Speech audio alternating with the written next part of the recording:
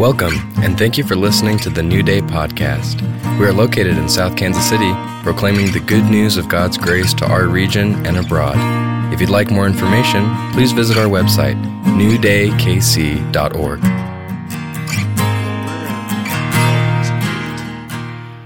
And this is actually a part, like, anybody, what are you getting out of this message, especially right now in Romans 8? Anybody want to say any response? Yeah, Scott. You just got to say it real loud. Spirit of adoption. Yes. Spirit of adoption. Romans 8 has just been now you guys know how I feel about Romans anyway, and that I love teaching through this stuff, but Romans 8 has been in these weeks of studying and always reading ahead and then always going back to where I started. It's one of the most incredible chapters. There's so much in this chapter. It's just absolutely incredible. The range, are you ever stunned by the writers? The range of that which Paul took. Now, we always attribute it to God, but you got to remember he's working through a guy, and the range that he took it through from coming out of, starting with there's no condemnation for those who are in Christ, and then it's almost like he gets excited about being in Christ and which he does. He starts explaining all the things that go with that and get affected by it, and it's affecting me. And my biggest prayer for myself and for us as a church is that out of this we find safety and security in who our God is. Of all the things that I think that terrorize people in the 21st century, because they're not the same things that were terrorizing them in the first century AD, that in all those things that we would find a place of deep, deep security in who our God is. Martin Lloyd-Jones writes over and over and over again about this, and it's a language that's we're not totally familiar with today, but he talks about assurance of faith. He talks about having an assurance inside of you as a believer, and he wrote his exposition and about assurance of faith during the 1960s. So he's come out of being in England. He's survived World War II, and they've watched the rebuilding of things and then the Cold War starting. And I love it that he went to this issue of having the safety and security of who God is in our midst. And he unpacks that and unfolds it. So if there's anything I want us to get, it's that we get an assurance inside of our hearts. I'm going to talk about a very pleasant subject this morning because that's where Paul takes this, and that's suffering. Okay, let's all join together now in a big smile for suffering.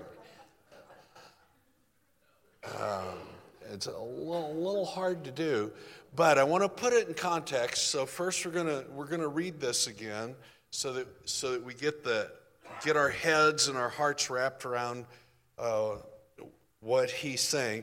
Oh, by the way, I got two little announcements. Parents, you're going to have to help me with this one. Kids snacks. I give the kids a snack after they come to me and they say, "Can I go to your office and get a snack?" And that's been wonderful, and I love doing it, and I'm a spoiler. I'm a grandpa that likes to spoil. But like kids will do, even in your home, in our home, they'll take advantage of that. So they're like grabbing 8, 9, 10 of these little packs of the fruity snacks. Please encourage your kids. One, if they come and ask me for a second one, I won't deny them, but I'm not here to fill them up with berry gummy things before you go to lunch, and the fact that they're opening them and leaving the trash all over the floor. Now, Danny has really helped me with this a lot, but I need you as parents to help me with it. And yes, they can come ask me, and I actually enjoy it because then I get to interact with them a little bit. So it's not we're going to get rid of the snacks. It's please help me regulate it, as good parents will. And then the other thing is the coffee bar. We switched it over, if you saw this morning, to a Keurig machine. That's a help yourself to it. I will usually have a pretty good variety out there. If you need water, you go in the kitchen, and actually there should be a little pitcher of water there that you can refill it. And please feel free to go have a cup or 2 cups or whatever you want or need. Again, with kids, I don't want the kids going in there doing it unsupervised and without permission, because I know kids and coffee today. So I was one of those children. I grew up with coffee. My parents started giving me half milk, half coffee when I was 4 years old. So it really stunted my growth.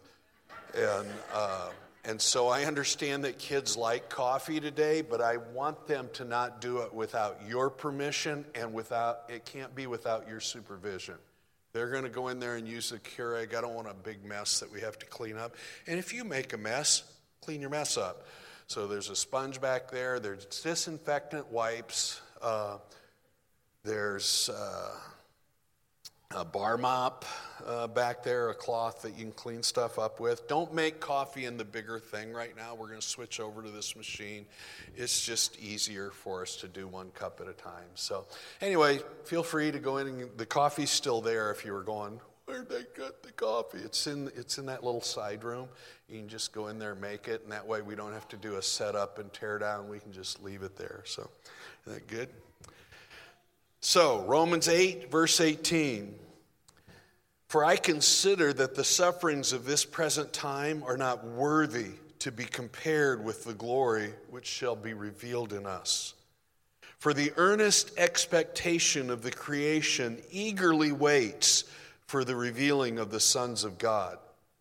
For the creation was subjected to futility, not willingly, but because of him who subjected it in hope. Because the creation itself also will be delivered from the bondage of corruption into the glorious liberty of the children of God. For we know that the whole creation groans and labors with birth pangs together until now. And not only that, but we also, who have the first fruits of the Spirit, that means the Holy Spirit living in you, even we ourselves groan within ourselves, eagerly waiting for the adoption, the redemption of our body. For we were saved in this hope, but hope that is seen is not hope. For why does one still hope for what he sees? But if we hope for what we do not see, we eagerly wait for it with perseverance. Okay, Paul's just come out of this incredible thing about revealing that our relationship to God is his Father, the Spirit of adoption. And then he goes immediately into, because he's provided a sense of safety and security for people who are under severe persecution. And it's through our relationship with God. And so he's harnessed that thing, and then he immediately takes it to something that is so deeply difficult to understand, and that's suffering. This promise of God is relating to us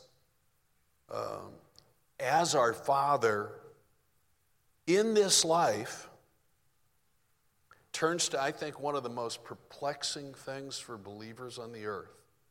And that's this uncomfortable issue of suffering. And then when we face it today in modernity, as sociologists would call it, and especially I think in the church, in Christianity, within the message of the abundance of life that's come to us. So if you look at the passage of church history, we went through 40s and 50s, there was this sense of the idea of God as a miracle-working God of healing, and there was real outpouring on healing ministry, especially in Canada, but in the United States, and it greatly affected the whole church, even the charismatic wing of the church. And you had the charismatic movement, which leaned very heavily into the idea of how God moves among his people and the very power and presence of the Holy Spirit.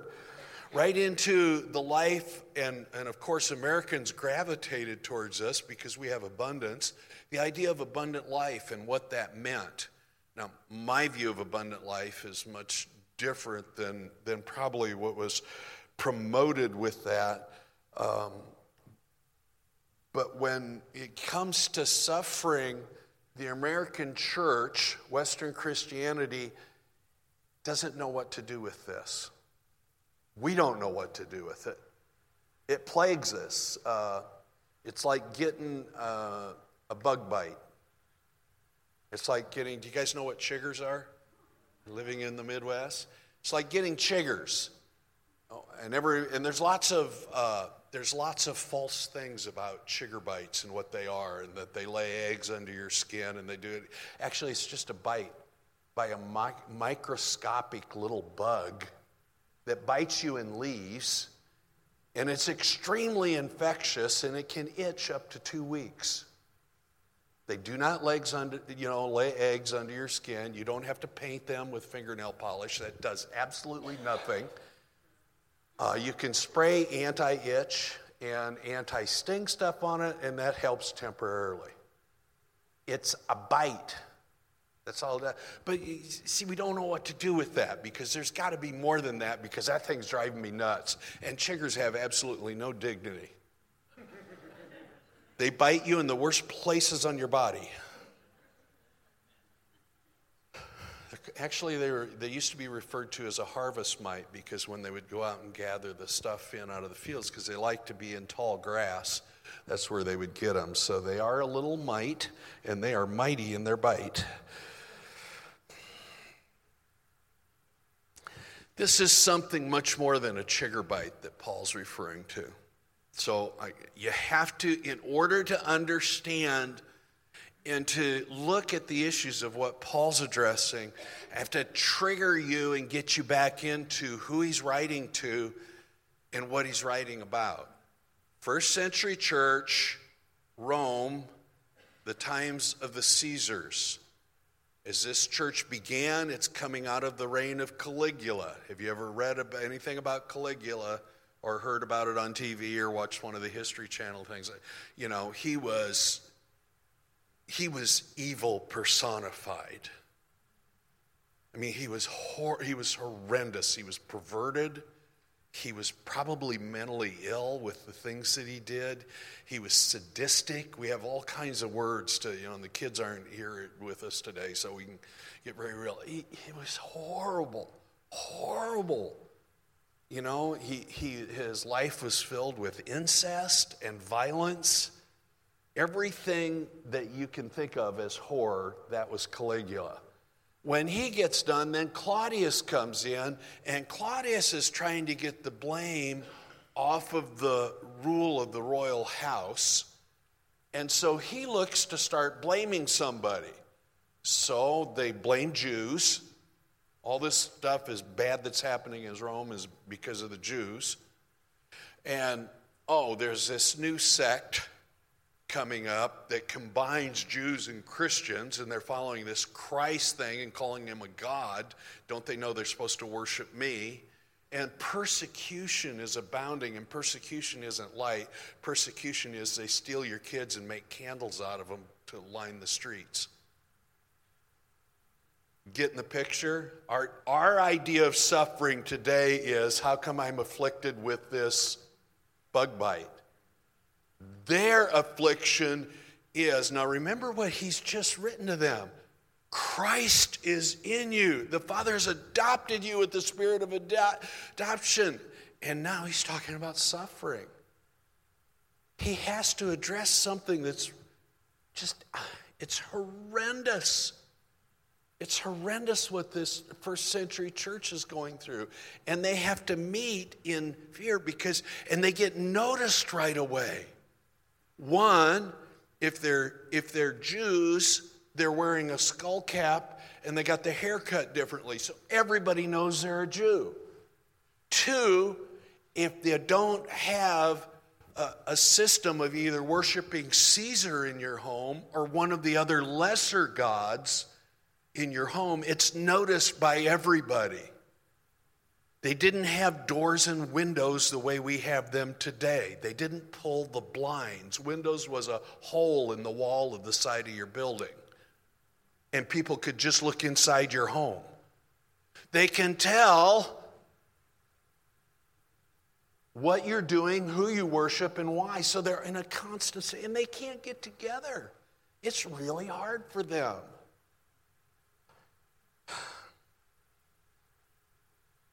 How do we compare what we suffer today with what they were suffering? You don't. Stop trying to. We will never know what they went through except in a little bit of a historical context. I don't know what that was like, neither do you. I do know what my own suffering is like today, and I'm an awfulizer, so if I have an ingrown toenail, my toe is killing me.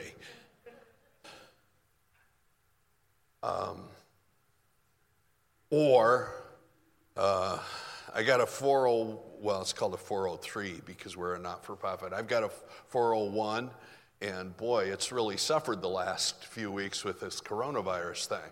That's really suffering, isn't it? I'm making jest of it, but the idea of, and then nevertheless, though, when you go and you do have suffering, there's some things that happen with us that I think actually happened with the first century church too, and that we can really learn from this, because suffering is real. When somebody in your family gets afflicted with something, or you do, that's real suffering. When you lose financially everything, that's real suffering. When everything breaks down and seems to be going to, that's suffering. It is. It's a form of suffering. But I want you to see something here that Paul's trying to get through to us. The how versus the why. Whenever we suffer, we go into why. There has to be a cause for this. Now, I'm going to step on all of our charismatic toes this morning, okay? So if I offend you, I could say get over it, which would really be snarky. And so I won't, but here's the thing I will say to you. Please be nice in return to me. I won't be ugly with this, but I'm going to step on all of our toes. When we begin to suffer, we look for cause. Something has to be the cause in this. And now, especially in the charismatic wing of the church, what we've normally done is either the enemy is attacking us, all the time. We have been taught, this is our traditions. We have to face it. I'm agreeing with it. This is me. When things aren't going right for me, then the enemy is attacking me. He's going after me. When my kid is bringing home D's, then the enemy's out attacking making my kid stupid. Come on, we do this, you guys. Because we want to find, because we don't understand the why, we have to find the cause and effect. So then if I decide, no, it's not a spiritual attack, then it's something I'm not doing or something that I am doing that has created this. Therefore, now the Lord's disciplining. He's using this because I've got to have discipline in my life, and now God's disciplining me. Ouch. So much so that I've actually had people this is in my past, I would tell you, so I'm bearing my suffering as a pastor. I've had people who left church that I was leading to go be with another church because God was sending them there because he was disciplining them. I'm going, you think? Really? I wasn't enough discipline for you, huh? And you go, he's sending you to a church so that you're under his discipline? But here's the thing. Now, we can poke at that, but the reason I'm poking at it is, see, you and I do this. God's allowed this to come into my life because,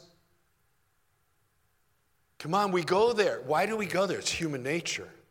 That's why Paul addresses this thing. It's human nature. There must be something wrong, otherwise I would be being blessed. And I wouldn't have this suffering that I'm going through right now. It's us. That's why I said I'm going to step on all of our toes. You know, so we start searching. And then we make a commitment within us, well, I'm going to read more, pray more. And we set up these series of spiritual goalposts that we're going to push the ball over the line to reach. And then this time will lift off of us and we'll be more glorified.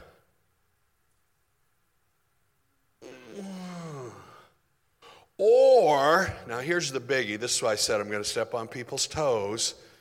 Or it gets wrapped up in our eschatology. And God is preparing me for what he's going to do next, which is, boy, it's all winding down. And as soon as these things line up historically, then these things are going to line up, and then we're really going to get it. Or we're going to escape it.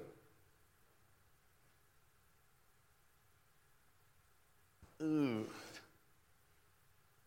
Lloyd, that's too close to home. I know. Paul doesn't go any of those places with this. He talks about how we suffer, not why. There's a reason for that. Is because in this life you're going to suffer. And he explains it in the how. How is a much more operative position than why. You're going to have suffering in this life. Why? Because you're a part of this earth, and the earth hasn't been fully redeemed, and that's what he's saying in this passage. As a matter of fact, he says that creation is waiting for this corruption to be done with and is actually looking to you and I to be revealed. Not just the Lord returning, but that when he returns, you're going to be revealed. You will be completely redeemed. You will be revealed in the glory that is actually already your portion. In a fullness, in a full way. So what's really important, isn't it interesting that Paul doesn't go into any of those three things that we go to? Out of talking about this, he does not go to the end-time teachings. Matter of fact, Paul didn't give any end-time teachings except that there's those who are asleep and they're going to wake up and we're all going to get caught up together in the Lord. I love that. I love what he taught that, how he taught it. But he doesn't go into it here other than saying creation is going to be redeemed and it's waiting for it. Matter of fact, he uses the most incredible oxymoron I've ever seen. Eagerly wait. You ever thought about that? Eagerly, which is the exact opposite of patience, I'm going to eagerly wait. Eager is such a wonderful word. Eager. You know, I'm eager on Christmas morning. I am not patient and I'm not waiting, especially if I'm 12 and I'm going to get a Red Ryder BB gun.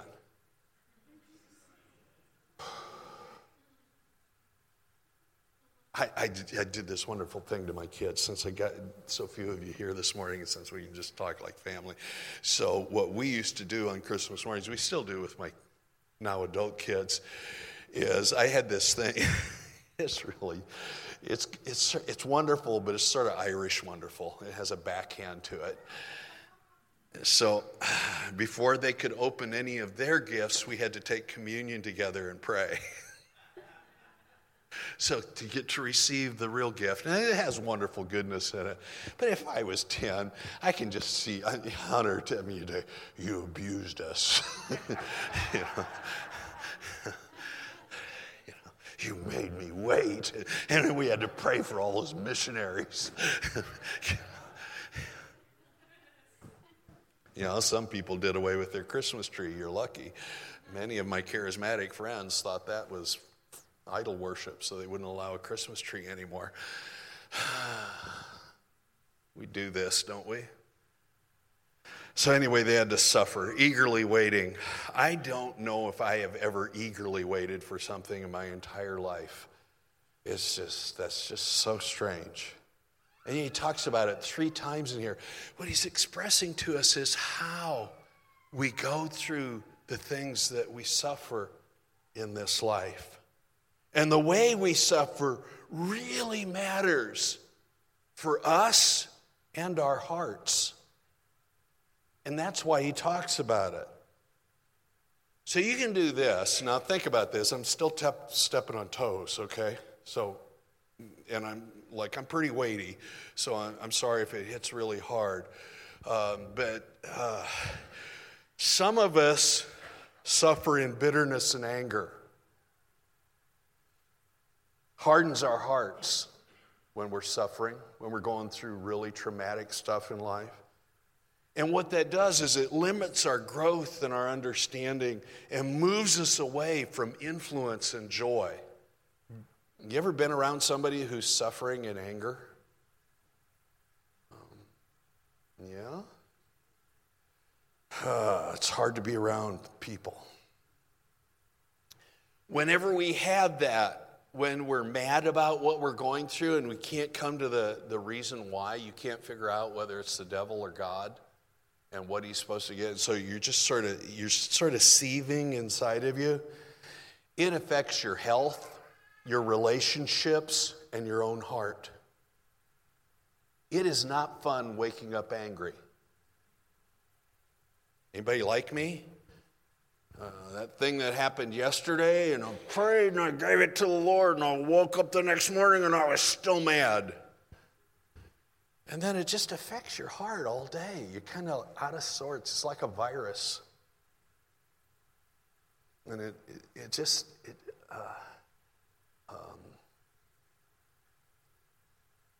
you can see it with somebody when it's been a long time and they've suffered a long time. And you can tell the 2 different kinds of people. There's people that have suffered with stuff that I can't even grasp what they've gone through in life. And what they went through. And they're the most beautiful, smiley faced, lovely. They're like a flower. And I'm not picking, Esther, you're like that. You're like a rose. You just bring such a fragrance into this place. And I know you've suffered.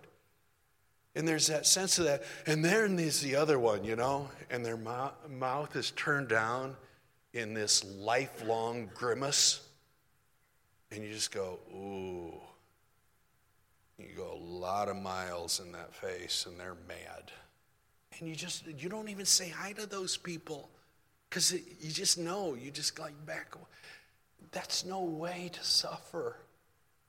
All that does is increase the suffering. Then there's this. I'm well known for this. Suffering in silence. Don't make it known because that makes it worse. Causes us to, are you an internalizer? I always joke with Carrie Rowe, because she knows this about me. I'm the awfulizer. If something's bad, then these 7 things are going to get added to it.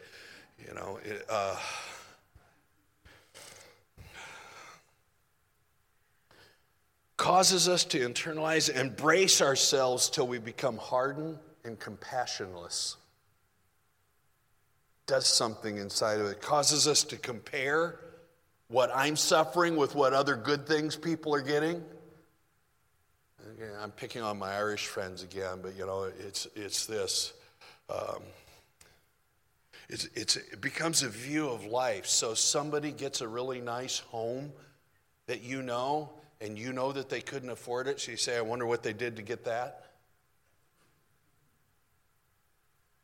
It's that kind of, I didn't get it. It's the comparison suffering, and it just leads us down such an ugly path. It's a doorstep to bitterness in life, isn't it? God doesn't actually want you, don't tell anybody. So I'm stepping on toes again. Don't tell anybody so God will secretly reward you and bring you through this. What? That's from the Book of Illusions. Where did you get that? He never asked us to suffer in silence and alone. Don't tell anybody. That way it'll only last a short time. We do these machinations inside of our head. What did we think community was for? We're supposed to share in each other's suffering so that we can reach out in compassion. In both those ways in which we suffer, we're looking for the whys and we'll come up with equations. And you guys know by now how I feel about the equations in life. I am just done living my spiritual life that way. There is another suffering. You have it right now. And it comes out in a lot of different ways. It came out in this first century church, and that we are suffering in Christ.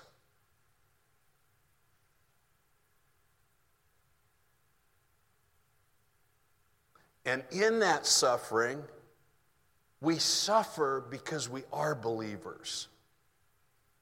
We suffer with being believers because sin is still around. We suffer as believers because the non-believing world, yes, they don't like us. We've got it pretty good in America. They don't like us. They get on TV and rant about us, or they write a blog about us today, or they post a Facebook posting. Or if they think we're a false teacher, you're hyper grace. Okay, guilty. Those kind of things. But there is a suffering with it in Christ, and that's knit in with what Paul is saying here. Part of being a believer is part of suffering with and in Christ. And it's part of suffering with creation, because it's waiting for the time of full redemption when the Lord will return. Won't you and I both be delighted when sin is finally done with? It's finally over. Not just sin, but think about when God does create the new heavens and the new earth. Whatever that means and whatever your eschatology, when that's something, sin won't have any place there. Or death. Or tears. We cry so much with suffering. One of the first things that we see, this is what I love about Revelation. One of the first things that happens is it says this, and he will wipe away all their tears.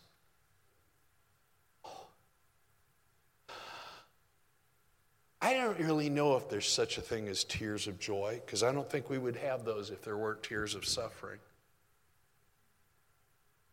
But I think, is it going to be party central? I don't know, but it's going to be joy central. Because that stuff is done away with. No more death, no more pain, no more suffering. Oh, glorious.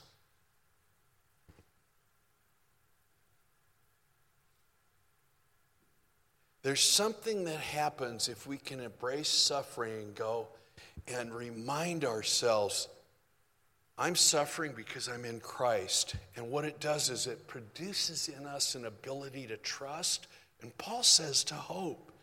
So here's the promise that Paul gives in this passage in Romans 8. The Holy Spirit helps you. He helps you and enables you to endure. He helps, and his help causes you to trust. He helps because he secures your hope. Hope has to be found in something. Hope's a funny word. Hope stings. When you've had your hope dashed 7 or 8 times, for somebody to say, well, you have to keep hoping in God, that stings. Ow. Hope's like a shot.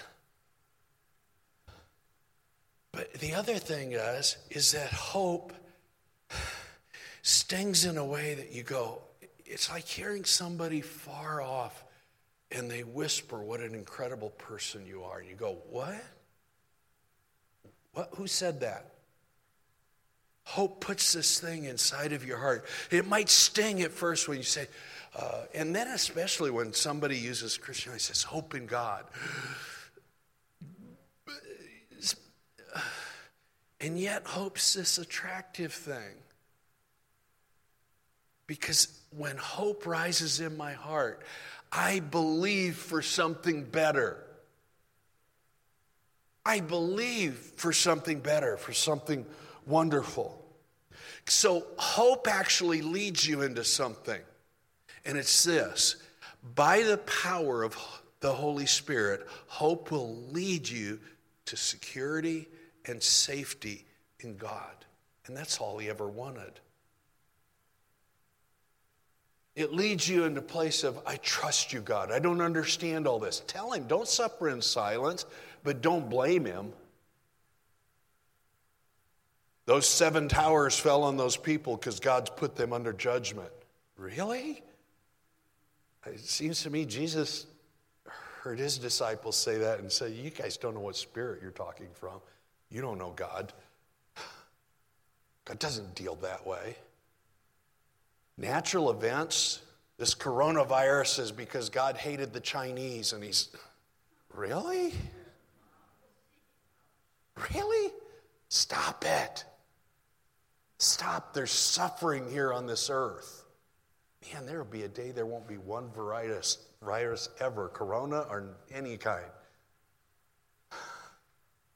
But until then, your job is not to declare the judgments of God. Your job is to go, God, I trust you. I'm going to pray for those people, that they would be delivered and helped. God likes showing his redemption. Whenever there's problems, pray for redemption. That's how we suffer together. Does this make sense? And that's what Paul's writing here. How do you know that? We're going to close with this. With these next 2 passages, and there's one, listen, it's always taken out of context, but it's like the no condemnation thing. It's almost a trump card that we get to carry. It says, likewise, the Spirit also helps in our weaknesses, for we do not know what we should pray as we ought, but the Spirit himself makes intercession for us with groanings which cannot be uttered. So don't try and utter them like in a prayer meeting. Don't do that. Because it says it cannot be uttered. And we try and make it uttered, and then we attribute that to the Holy Spirit's praying through me. No, he's not. That's you. I don't know what that means. I don't know what Paul exactly was trying to get across, but it wasn't a display. It was something inside the human soul that the Holy Spirit is going and is grabbing you and holding him in your arms in Christ and going, I know, kid. I know this hurts. I know. It's between you and God. It's very private. When you get a bad diagnosis, and inside of you, he grabs you and holds you in his arms and goes, I know, kiddo. I'm with you. I won't ever leave you. I won't ever forsake you. That's what I think of when I read this scripture. Why? Because now he who searches the heart knows what the mind of the Spirit is, because he makes intercession for the saints according to the will of God. There is one who knows the complete will of God, and that's the Spirit that lives in you. You think he's not going to pray it for you? All of a sudden I can start feeling safety and security. I've been so fortunate. I don't know if there may be somebody in this room. I cannot imagine burying a child. I've had the ugly suffering of burying parents and siblings. And man, it's so hard. Your heart just breaks. It's so hard. I can't imagine for people, and maybe that's you, and I'm sorry to even talk about it. Can't imagine burying your child. The pain and grief that comes in to a parent's heart. That's got to be such hurt. And so when I think of suffering and the Lord, the Holy Spirit inside of me, he says, hey, there's something in the will of God here that I'm going to have to hold you really tight over. I'm just going to have to get my arms around you because you're going to want to thresh and blame and find the cause, and it's not going to work, and I'm going to hold you, kiddo. I'm just going to hold you. I really like that about God. I really like that Paul explains this in how we suffer, that God won't ever let you do it alone because he knows God's will. He will not abandon you, and he has determined that he will bring you into a reality of what it means to suffer. There's something in the will of God, and I think it's the joy that's set before us, and in the glorification that not only are we one with him, but we're going to understand what he did. And he didn't just take your suffering, he took all suffering into himself. And there's something that we're supposed to, I'll only use this word, we're supposed to kiss. I can't think of a more intimate term. We kiss the Lord in that we have suffered also. Does that make sense? We've enjoyed. That's why Paul said, I fill up those sufferings. There's something that we're supposed to, and we get to partake of so that we can understand this. I love that. I did never see this because I've used this verse so many times to help people get over it and help myself get over it, and I don't think that's what it's there for. We know that all things work together for good to those who love God, to those who are the called according to his purpose. Don't you love that verse? It really helps me with the stuff I've suffered. I'm acquainted with it, so are you. I don't know all the things you suffered. You don't know because I'm actually very private and I would rather suffer alone. I don't often claim it. You have no idea. But it's tied to something. We always use this as a standalone verse. Look at this. Let this penetrate in you, because it's talking about you and me. For whom he foreknew, that means before the foundations of the world, he also predestined to be conformed to the image of his Son, that he might be the firstborn among many brethren. Moreover, whom he predestined, these he also called. That's you. Whom he called, these he also justified. That's you. And whom he justified, these he also glorified. If you've suffered anything, you're glorified. What? What produced something of Christ in you? It's if you will, it's a reflection of your glory. And it's not the kind of glory we pray for or sing about. It's the glory of my relationship of being in Christ. And that he would stand and call me his brother, take you by the hand, says, this is my dear sister. She's worthy to stand with me. She suffered with me. Now she's standing with me. And I have no shame over our relationship. What?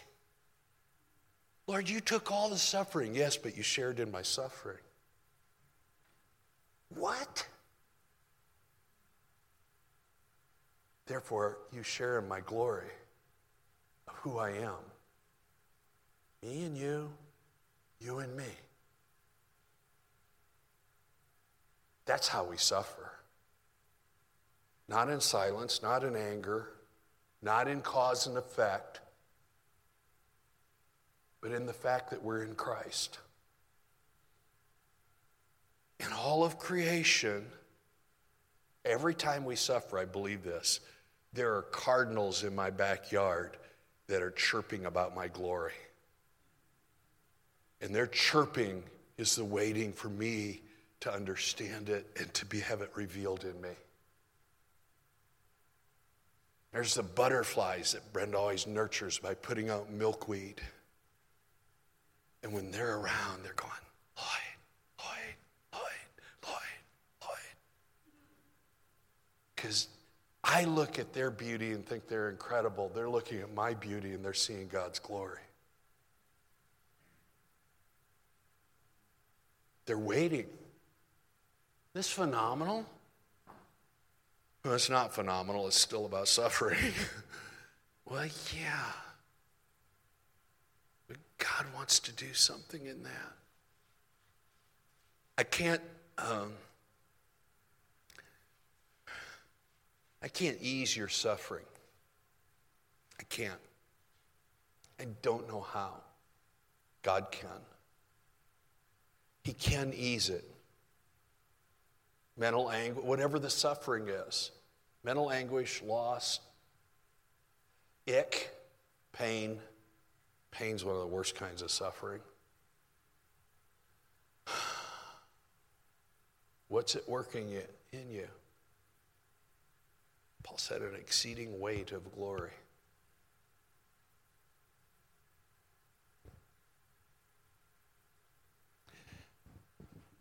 Sometimes it's easier to not picture your own suffering. But right now, as we close, I want you to picture somebody you love a whole lot that you know suffering. Somebody from the past. My dear mom, and I've been without her since I was in my mid-20s. And it's her suffering that I actually remember. She suffered with ailments. She wasn't healthy. She had phlebitis, really bad, varicose veins. And then she'd say it in German, which always embarrassed me. She'd sit on the couch. She'd go, "Oh, young, mein Bein, mein Bein." She'd cry. And I'd go, "Oh." I wasn't a Christian. I didn't know what to do, and her legs hurt so bad. And then I'd go, and she didn't have a driver's license, and then she'd walk to the people's houses that she had to stand on her feet all day, clean their houses, to bring home $1.25. I think of her suffering, I go, and this is what I heard when the morning that she died, and all the other siblings went out of the room. This is what the Holy Spirit spoke to me, quoted Isaiah. He said, "Therefore the redeemed of the Lord shall return. Come with singing unto Zion. Everlasting joy shall be upon them." Man, he couldn't have comforted me with a better scripture ever. Because it set inside of me the security of knowing, yes, you talked to her all night last night about she was redeemed. Therefore the Lord of the redeemed of the Lord shall return. Is she what we all hope for in our glory? She found her home in Christ. Your home is in Christ. Your suffering is in Christ. And your glory in Christ. Lord, I pray for our hearts. Lord, that we would learn to suffer in this hope. That this hope would be a diamond that we can carry around in our pocket, this precious gem that we hang on to all the time, that we're in Christ, that we're in the Spirit. And this secret gem that I have, that I don't have to look for cause and effect. I don't have to blame somebody for what I'm going through. I can put my hand and my heart around this hope and say, today, I trust you, God. I trust you, I trust you, I trust you, I trust you. And in that, I hope in your glory. In Jesus' name. Amen. Now may the Lord bless us and keep us. Lord, make his face to shine upon us. Be gracious unto us. Lord, lift up his countenance upon us. Give us peace. In the name of the Father, the Son, the Holy Spirit.